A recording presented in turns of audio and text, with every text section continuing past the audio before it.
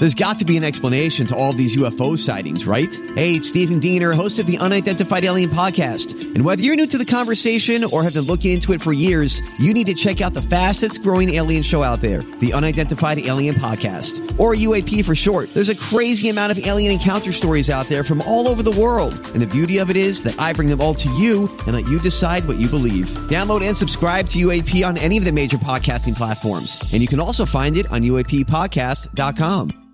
Hi, everybody. This is Adriana Trajani. I'm the host of You Are What You Read. I have the privilege of interviewing luminaries of our times about the books that shaped them from childhood until now. We get everybody from Sarah Jessica Parker to Kristen Hanna, Mitch Albom, Susie Essman, Craig Ferguson, Rainn Wilson, Amor Tolls, you name it, they come, they share. New episodes of You Are What You Read drop every Tuesday on Apple, Spotify, or any major streaming platform wherever you listen to your podcasts. Give me the update. This is a My Talk Dirt Alert update.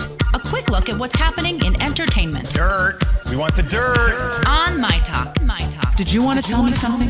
Lady Gaga debuted her other Las Vegas residency last night called Jazz and Piano, and Variety is reporting that it is a highlight of her entire career. Jazz and Piano is a tour of the Great American Songbook, and Gaga even brought Tony Bennett on stage, her old duet partner. They received a standing ovation and performed such hits as A Lady is a Tramp and Cheek to Cheek, and he joined the audience for the remainder of the show after performing with Gaga. The next Jazz and Piano Lady Gaga show is expected to be Sunday, February 3rd. All right. Well, Donnie posted her outfit that she takes the stage. Very dramatic. Amazing. Yes, Amazing. That'd be a great show. It's supposed to be an amazing, fantastic show.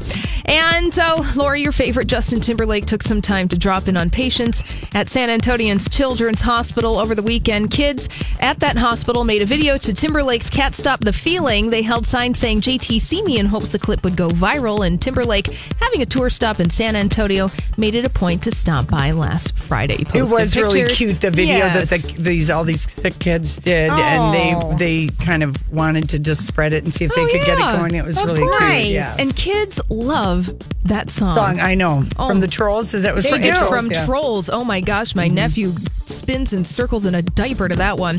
And Ruth Bader Ginsburg it's true. He loves it. I love that. Ruth Bader Ginsburg has a cameo in the Lego Movie 2, and she isn't voicing a character, but she is approved. She did approve her likeness in that movie, and she's also going to become an official Lego figurine. So RBG, Legoized. Sweet. All right, well, that's all the dirt this hour. For more everything entertainment, be sure to check out our website. It's mytalk1071.com.